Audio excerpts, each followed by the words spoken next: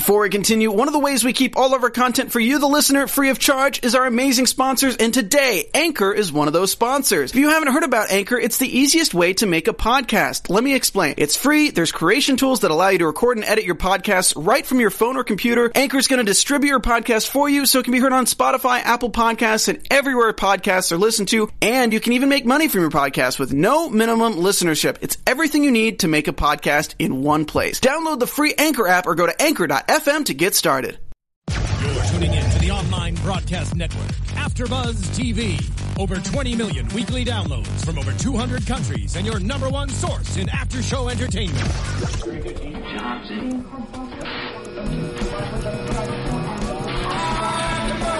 AfterBuzz TV, the destination for TV superfans, producing aftershows for over 300 of your favorite TV shows, interviewing celebrities and showrunners, and bringing you behind-the-scenes exclusives. All thanks to E! Entertainment's Maria Menounos, producer Kevin Undergaro, and internet leader Akamai. Now, let the buzz begin! Hey guys, welcome to AfterBuzz TV. I am so excited to be here hosting the recap and review show for classic Doctor Who episodes.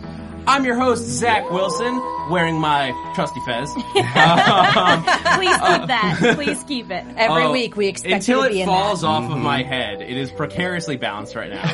But enough about my fez. I'd like to introduce my fantastic panel for this week's episode, An Unearthly Child, Season 1, Episode 1. Starting at the other end of the table, we've got the lovely Megan Salinas. Hi, Whovians. We have the Tori Miller. See, it fell off my head. Pick it up. And right next to me, Katie Cullen. Hi, all my buddies. She doesn't even need a qualifier. I was distracted by the fact. I qualify myself.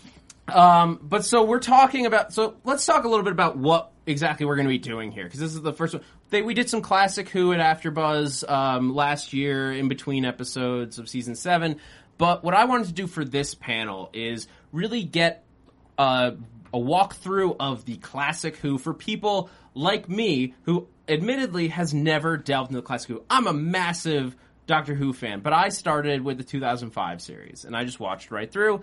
I didn't know where to begin going back to classics. I mean, that's where we all stand. Yeah. We're all just like, classic Who.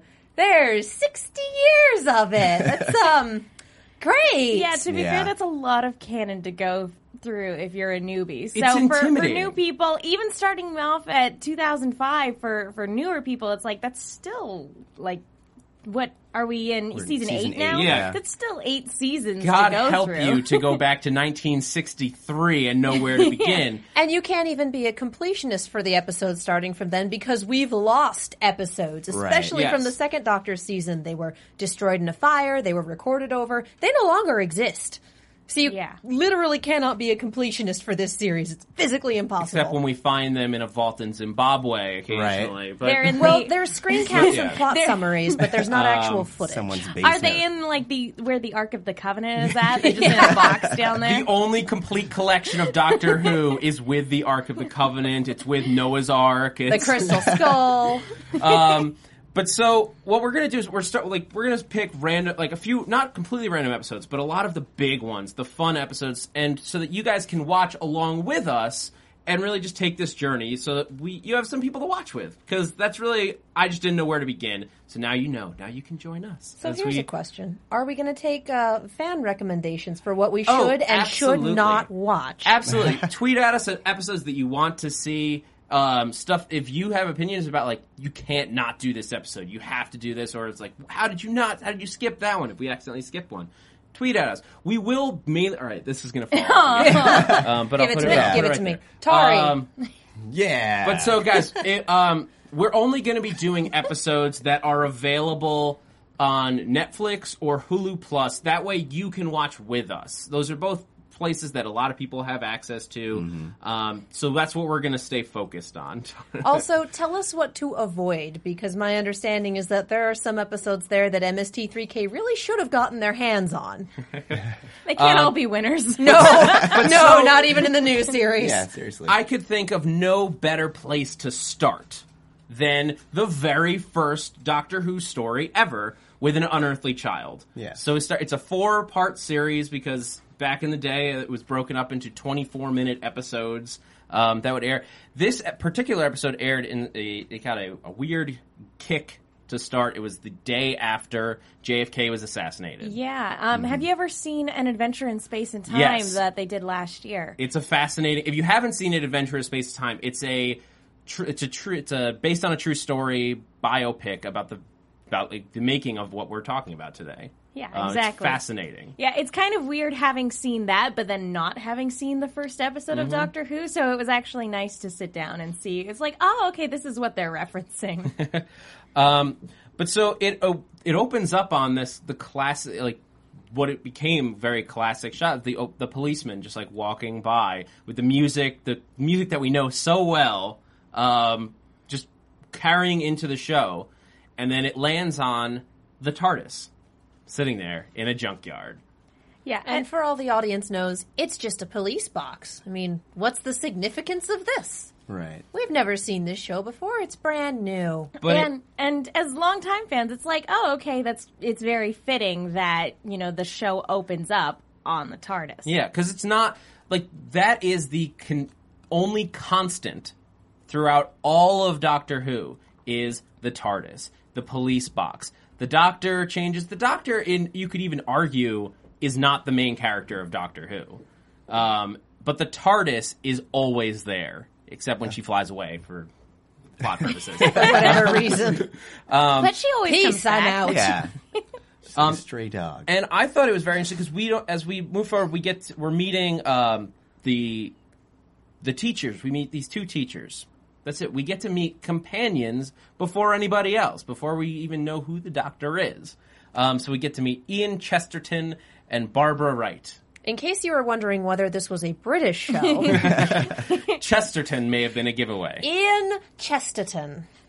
Of Essex is having a lovely spot of tea at the end of the day. I'm not going to try to do a British accent on this show. Please don't. Please don't. You just worry Quota everyone. met. They're talking about Susan Foreman. Is her name? She's too smart. Suspiciously smart.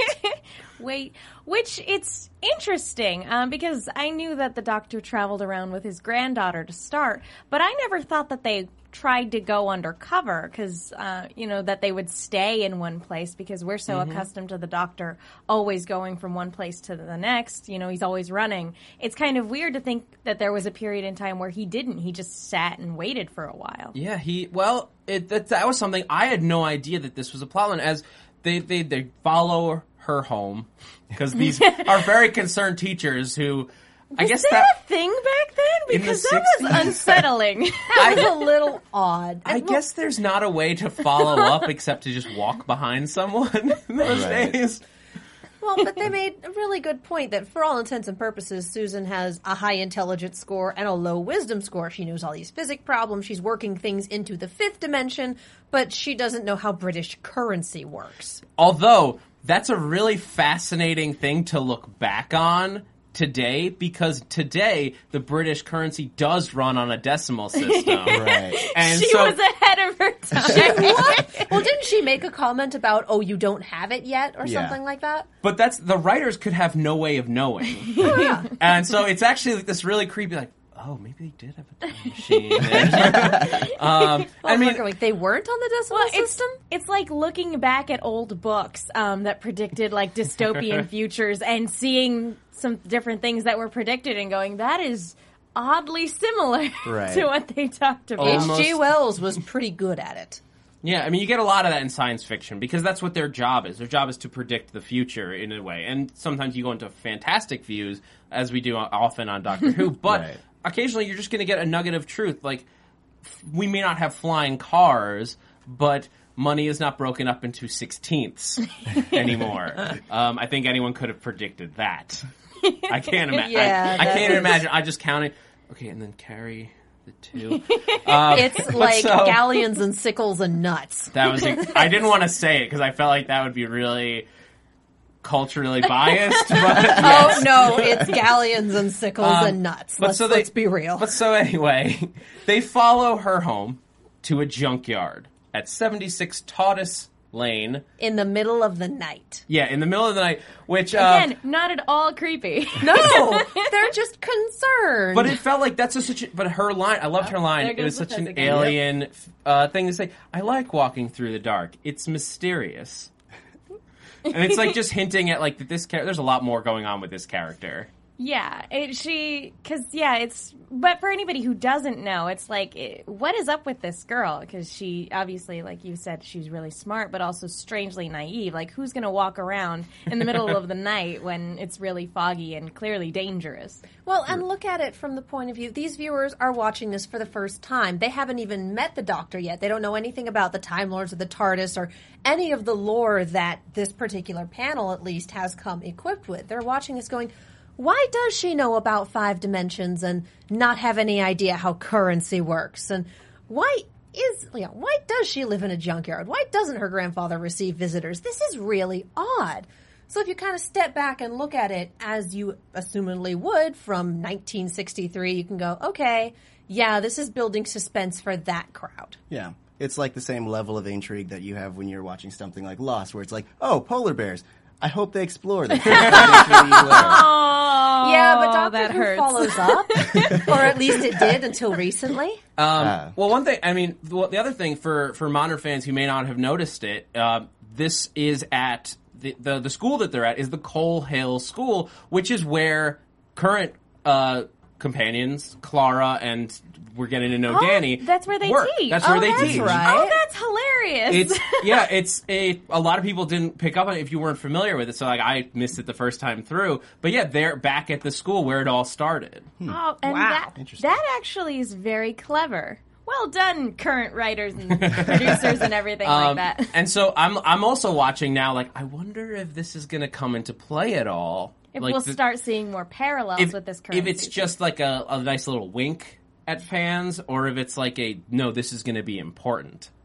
Right. Either way, I'm satisfied because I don't mind the winks. I actually like the winks and the nods, but if it turns out to be something important and relevant to the plot, that'd be awesome. Yeah. Mm-hmm.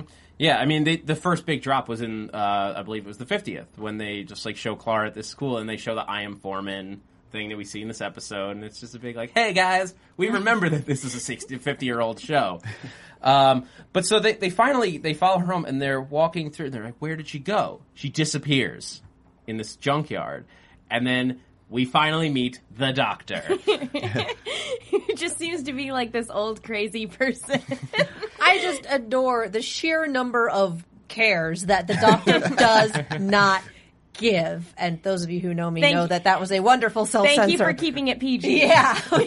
This is the last show that needs to be rated explicit on iTunes, all right? So, but I'm curious, what did you guys think of this first scene with the Doctor? I was actually surprised how much you could see of the character that we've come to know and love in this old version. Like, so many people have been like, oh, he's totally different. He's like an asshole Doctor when he starts out. And I could feel that, like, colorful, like, light warmth as much as he's, like, toying with and playing with these people in that first scene. You kids get off my lawn. Yeah. He's like one of those really old cats, and we have this at the shelter that I volunteer at, where he doesn't like anyone, and he doesn't want you to come in, and he doesn't want to look at you, and he doesn't want to play, but, you know, if you manage to scratch under his chin for a little bit, he'll go, fine, I tolerate you. Your lap is warm, it's mine now. He's that kind of cat. So yeah, back when the Doctor tolerated companions as opposed to, hey, you want to go on an adventure? Well, except for his granddaughter. He of obviously course. loves her. Well, he cares for his granddaughter, and he's like, why are you people here? They're like, are you her grandfather? Oh, well, I don't like to discuss my personal matters with strangers. But he has that, like, sort of levity while he's threatening them. He's like, you should I dare you to call the police. I double dare you. I double dog dare you. Oh, he's getting serious now. No, you're absolutely right, because to me, it actually did seem like if the Doctor, the current Doctor that we know, was an old man. And yes, Capaldi is a little older than, say, Tennant or Matt Smith, but But yeah, it's kind of like it's the same guy who's gone on all these adventures and who's done all these amazing things who has that twinkle in his eye. But at the same time, he's not going to put up with any nonsense. Right. And this is before the Time War pretty much tore him to pieces. Yeah, exactly. So that is also something to angst. keep in mind. Yeah, he doesn't have the soul-killing black hole angst in there. So that's also something to keep in mind. Oh yeah, I feel like I didn't warn anybody listening. By the way, spoiler alerts. We are going to be keeping all of Who in. This is not a spoiler-free zone. Yeah. Everything up to what has aired is fair game. It's impossible for us as people who are approaching classic Who for the first time to leave all of our current baggage behind. Yeah. In terms I wonder of being how fans. this will play out later on. Right. So that just a general warning. We're going to be talking about everything up until last week's episode, and same thing going forward. So anyway, but when they finally start to go towards the TARDIS because Susan's yelling, they get oh, grandfather, is that you? She opens the door. It's like, Right. congratulations. and then you finally see a panic. Like he's done. Like the game's over. Like he's not going to play with them anymore. Like The jig is up, yeah. yeah, they know she's in there, and now they think that he's kidnapped his granddaughter. To them, the TARDIS is this little tiny police box that he has locked this young girl in. The TARDIS is about- for some reason. It's about this half of the table And right they here. did make sure that he had already done a loop around the TARDIS before that. And so they finally get inside, and we get this crazy starch white set from the 60s, the original interior of the TARDIS. And it's bigger on the inside. And you can tell it's from the 60s. Oh, yeah. That aesthetic. Plenty of round things. Yes. Yes. And the TARDIS console looks so small. Yeah. It doesn't Well, go all the way sleek. up to the ceiling. It's very staunch. I actually like that it doesn't go all the Me way up to too. the ceiling. I thought it made it more compact, like it actually was Like a console. Yeah. Yeah. Like it's like if you're in an airplane, like you have switches up here, but you don't have like this random. I like the ceiling bits. I guess it like gives you imagine that it runs all the way through. Mm-hmm. It changed. I don't like it. It's different than what I like. Man, no. My life is changing and I don't like it. But then they're confronted. This is the first time that Ian and Barbara are confronted with the concept that there's more to the universe than they know. Because The first time the audience hits it too. And they still reject it. They're like, this is an illusion. And they're even telling Susan, like, look, this guy is tricking you. This is all an illusion. None of this is real. Like, She's like, they're no. in that far of denial. It's like, no, you people are nuts. This is all real.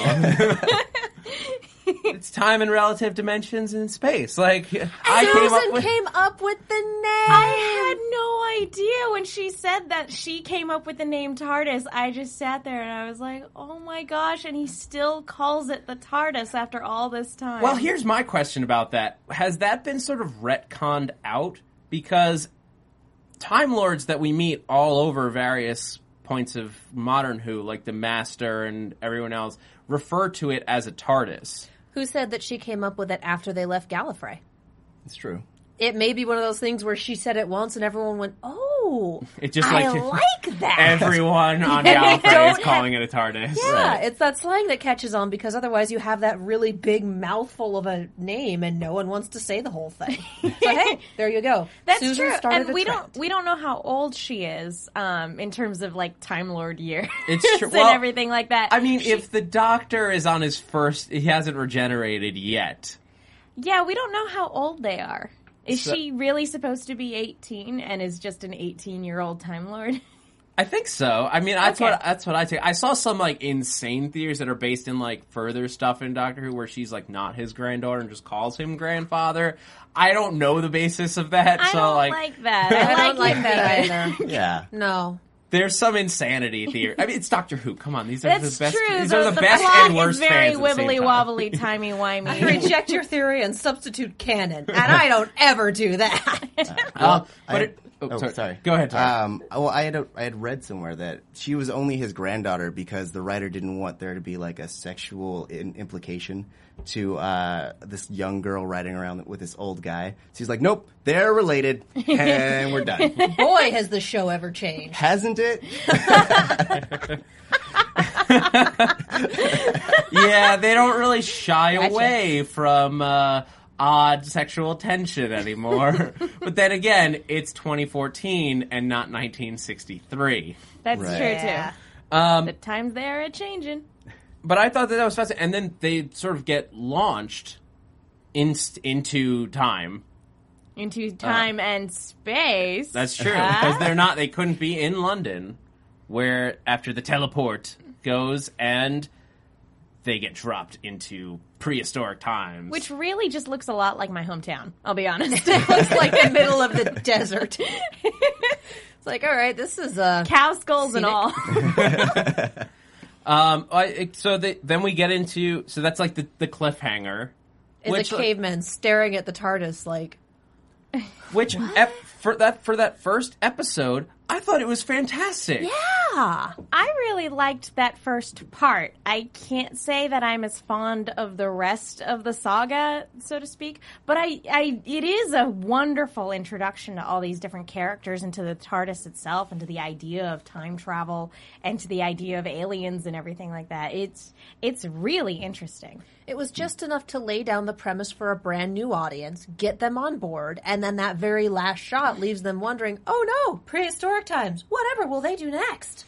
Yeah, I mean, obviously the camera, the graphics, the sound, it all doesn't quite hold up in terms of like a timeless episode, but in terms of content, it totally does. It's still intriguing, it's still fun, the characters are there, it's good writing. And it's kind of funny, just kind of for like filmmaking 101, it's just kind of funny to watch it go out of like the frame go like out of focus for like a second or two every now and then as it's like moving from person to person. Because they have like very deep lenses that they have to rack. Like, when they focus, before the days of automatic focus. Yeah, exactly. So when they have to swing the shot, you can kind of see it moving. It's like, yeah, someone's walking with a camera there.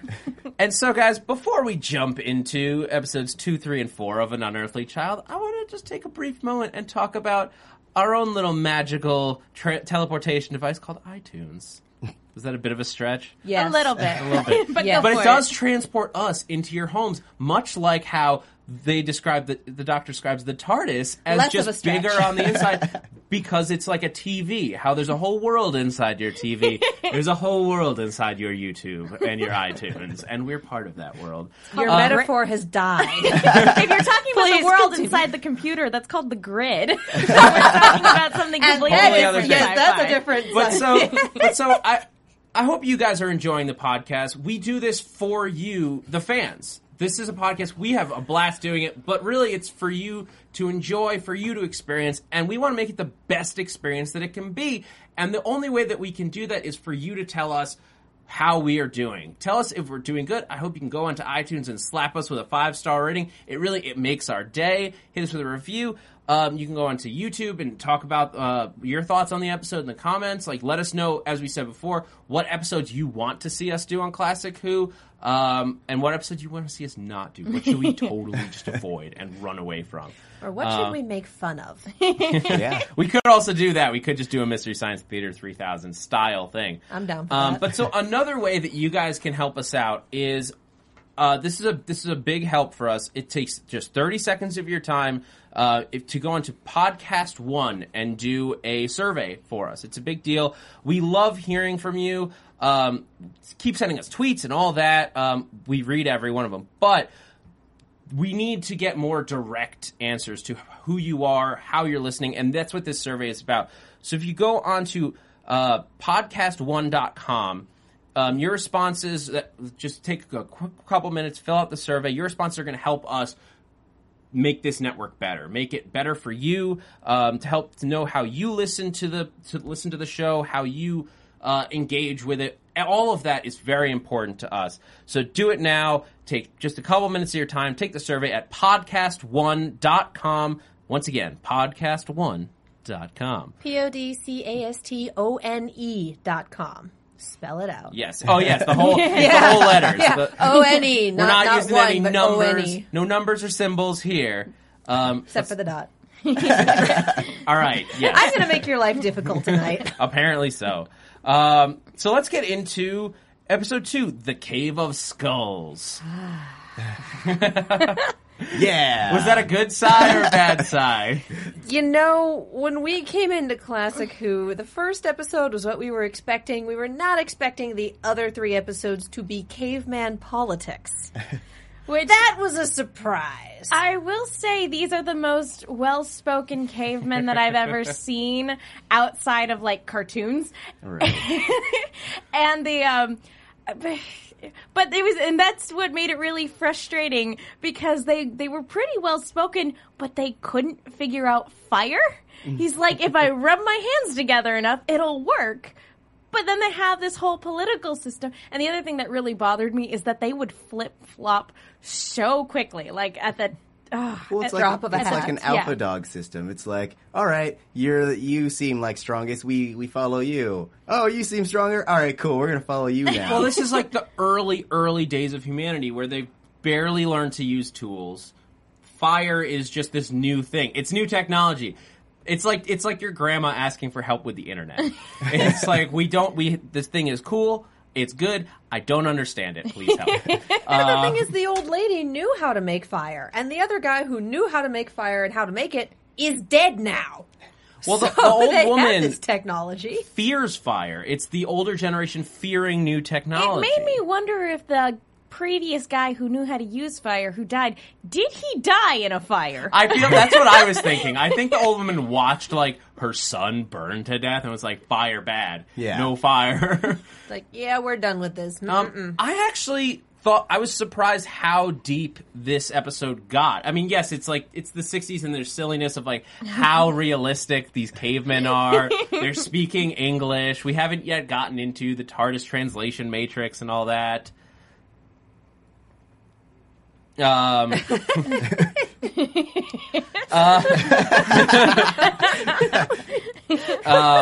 Body language. Anyway, Like, what just happened?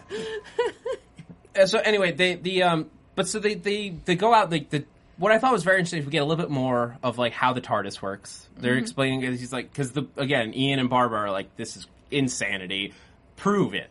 Prove to us that this is real. And so he's like, okay, opens the doors. And they walk on out and they're like, oh, how about that? This is not the junkyard. And It's also not an improvement. And I like how Ian needed like help because wasn't he near fainting at this point? well, they both fainted. Him and Yeah. Barbara both just like went unconscious when they went through the time vortex. I guess it's like a shock, maybe. I guess. Right. That they just went down, and the doctor gets kidnapped. Yeah, I was definitely not anticipating the doctor getting kidnapped by a caveman in this episode. For some reason, that just never occurred to me. Because it sounds like Mad Libs.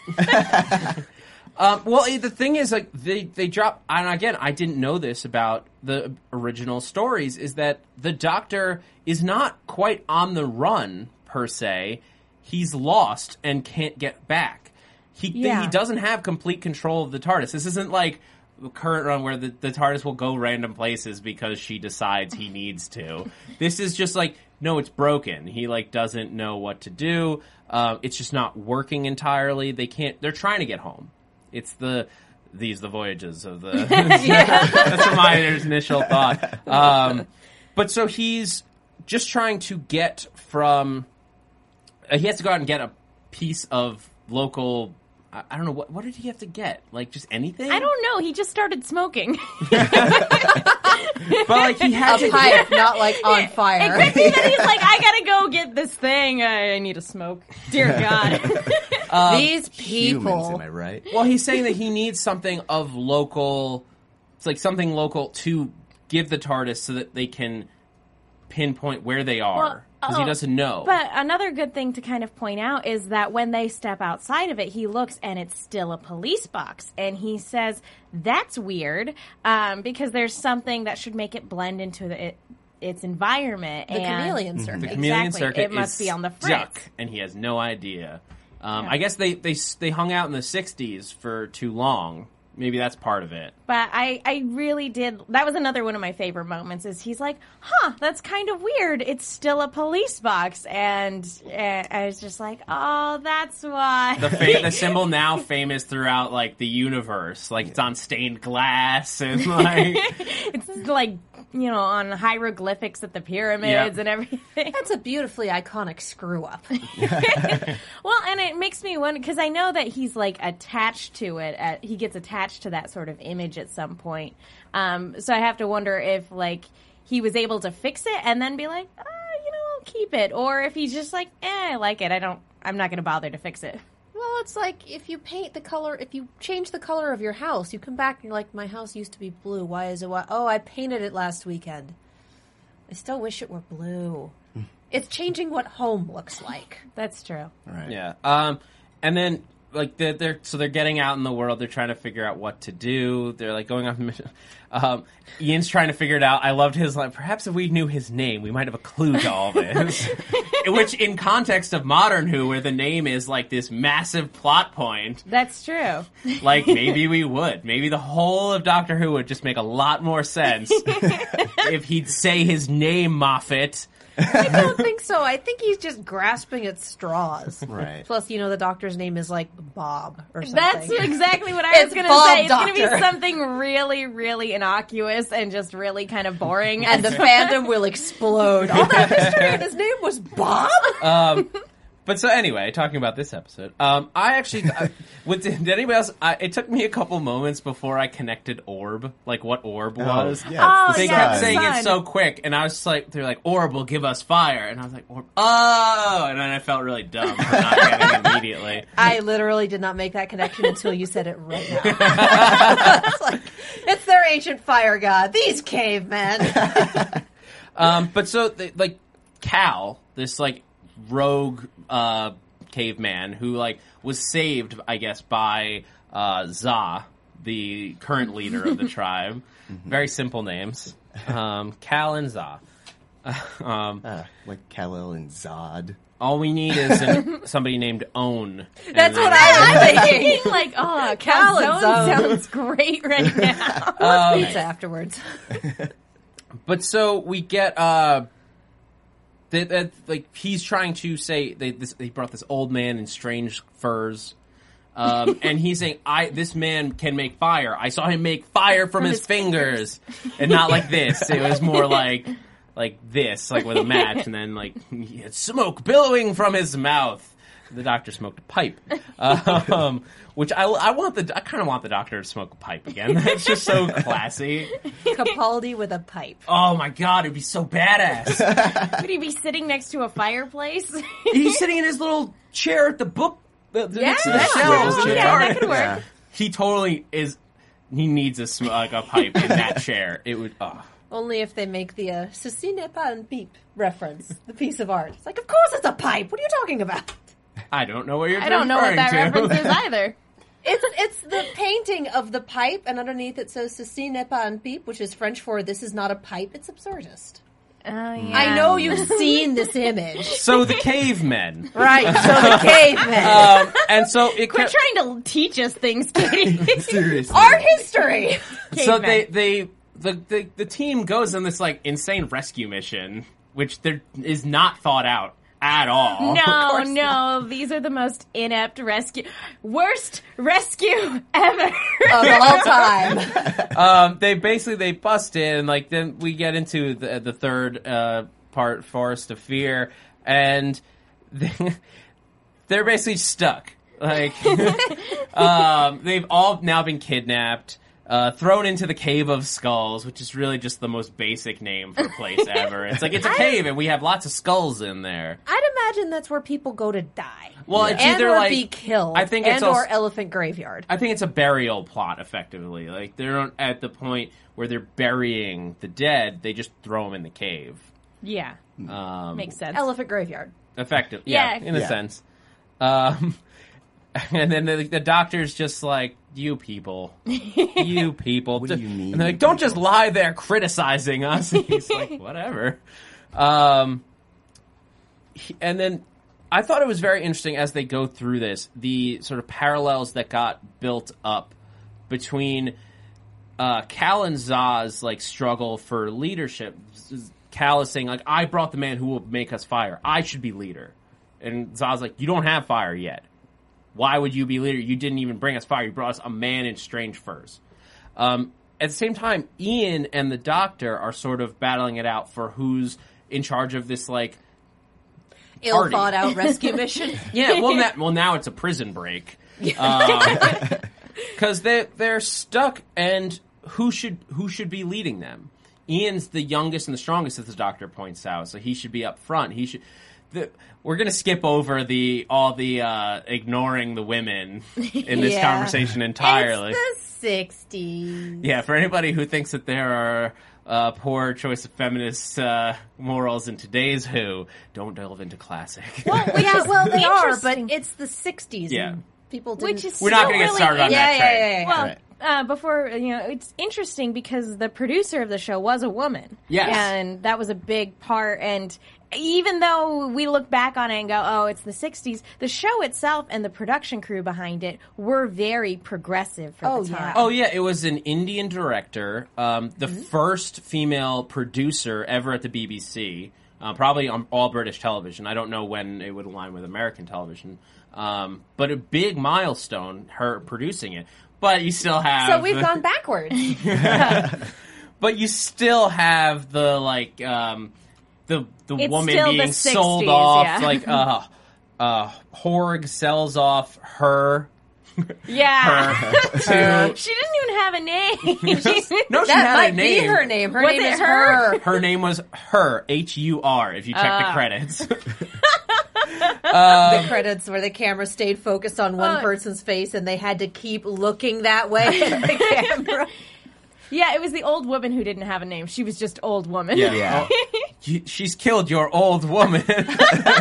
But so the old woman does break them out because she's that scared of fire. She's like, no fire, get out of here. Even though like fire could probably keep them alive through like the impending ice age that's coming down the pipe. But then I thought it was interesting that so they're running through the woods at this point, like trying to get out. Like Ian, More like running in place And and getting like in the face with branches. yes. So for those of us who missed the running from New Who, this is the origin. This is what it's like the driving scenes in Manos Hands of Fate. basically Just keep going. walk. But so I thought it was there's some great quotes in here just like about the Doctor as we're getting to see this like this dynamic struggle between the two of them. You treat everybody and everything as something less important than yourself. So we haven't changed. But that is something that stays somewhat true through to modern Who of like more or less like sometimes the Doctor sees his companions as more important or humanity as more important than himself. But he is still a somewhat self-centered being. He thinks of himself, well, he is very clever, but he knows he's very clever. And that's the problem. Exactly. And we've seen him talk, in more modern Who about how he is important. But he also it's something that he learns later in life, I think, is that other people are important too. Yeah, and that's... because he doesn't really care about humanity at this point. He is just dealing with his own problems. He's lost. He's trying to get home. Yeah, he just wants to go home. And so he doesn't want it. He's like, why are we staying here? Why do you care about these people? His granddaughter sort of showing him the light of why humanity is interesting, why they're important. But he doesn't see it yet. So that's sort of like, going back, it's almost like in a prequel sense, seeing his journey to becoming this person that cares. Yeah. Backstory. Yes. I love exactly. And so we get into like as like the fourth piece called the Fire Maker, and we'll just talk about it all. The lines are kind of blurred, like because they get captured again. They get captured again and brought back. They don't make it to the TARDIS. Don't they get like really close? They get close, but then was it Zah? I almost called him Zod, but that's not right. No, because cat. Zah and her track them down in the woods, and they are like, because they want to stop them. They're like, you escaped, like the old woman set you free, we've got to stop you. But then when Za is attacked by, I guess, a bear. Yeah. They established I there are think that was bears the in implication, the yeah. neighborhood. There are bear jokes here. I can't think of one. Part of me thought, like, oh, it's going to be an alien, but that's how modern Who would do it. I was thinking large cat. Or dinosaur. It did almost. A puma, yeah. It did almost sound like it could have been like a saber-toothed tiger or something. That would have been cool. Wherever it was, they couldn't afford to show us. They sure did have a papier-mâché boar skull, though. Yeah. It's Which that big. Barbara was very upset by. It's like a dead boar. Like, did nobody turn to her and be like, "Haven't you eaten bacon?" Like a nice British slab of bacon in the morning. It's a boar. It's a Not pig. with a face. Yeah. Face bacon. To be fair, when you live in a British city, how often are you going to see any dead animal? Well, dead farm animals, I guess. Right. But like she was screaming as if it was a dead person. Well, but they'd been kidnapped, and she's back in time, and it's not odd for someone who was a school teacher 2 hours ago and is suddenly back in time, kidnapped by cavemen, running for their lives with strangers she doesn't know, with this guy who's not helping, and then there's a dead thing in front of her. That's the straw that broke the camel's back. And I guess she's thinking, what killed it? That too. Is it near? That too. Although screaming is not going to help in that case. Knee-jerk reaction. But so Za gets attacked, and he's very bloody. But Which, thank God, those are only superficial. I know, right? Serious. And then the doctor this is the first time that he turns to the doctor and is like, help him. It's like, I'm not a medical doctor. Got my doctorate in philosophy. Probably that's what Got a PhD in dance. It's useful. You missed the reference.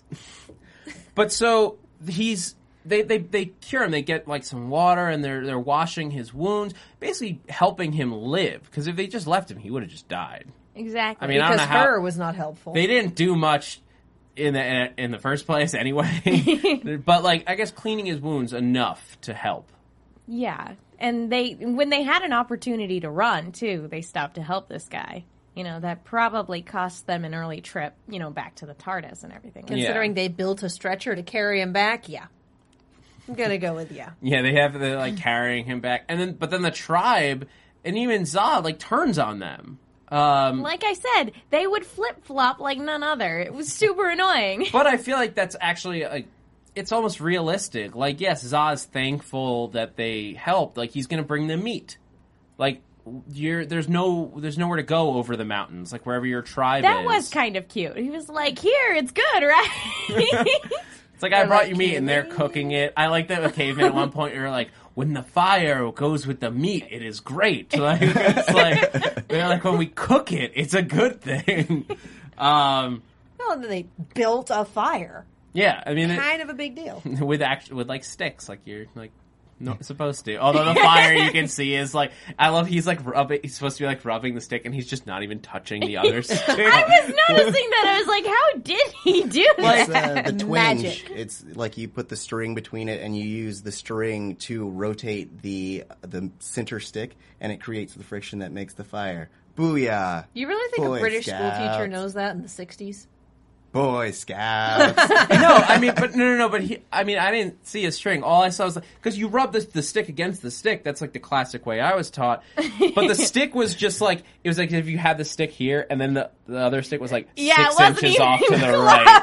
It was just not even And he touching just it. magically fire. Just wait until the matches that are in there catch and then move the sticks. Okay? Or Okay. they have like a little Bunsen burner underneath there. Either way, they get the fire going, and then Susan comes up with the idea, like, to put heads on, like, skull, like... To put the skull on the torch so that, like, the fire was coming out of, like, the eyes and the mouth and everything like that, and the nose. Which was great. Yeah. Yeah, and there's like, so that's the only way out. Like, it's So just- clever. Evidently, It's so there's clever. been a back door this entire time, and all we had to do was terrify the cavemen enough to distract them and for us to Well, slip and they out. didn't even go Well, out the they back think we're door. randomly dead. Yeah, they didn't even go out the back door that the old woman came in from. And when she sprung them, yeah, everybody came in from the front And they started screaming because there were 4 skulls in the fire, and they just nonchalantly like shuffled out. They think we're dead. Which, why would you rest your plan on the off chance that literally every single person is going to run into that cave? Because every single person is dumb enough to run in that cave when other people start screaming. They're cavemen. Yeah. But even back then we had rubberneckers. It's not the freeway, it's the fire. And so during this whole thing, I thought I skipped over it for a minute, but like I thought it was very interesting. The Doctor kind of drops like an idea. I think it was the Doctor dropped the idea into Zah's head about the tribe can be stronger than one man. Was that the Doctor or Ian? I think it was Ian, because Ian was the one taking more of that mentorship role with him. I might be remembering that wrong. Either, you can tell. You can yell at us later. It just reminded me of like Rise of the Planet of the Apes, like with the stick metaphor. You break one stick, but a bundle of sticks is hard to break. That sort of thing. Well, he's part of the idea of the tribe can be stronger than one man altogether.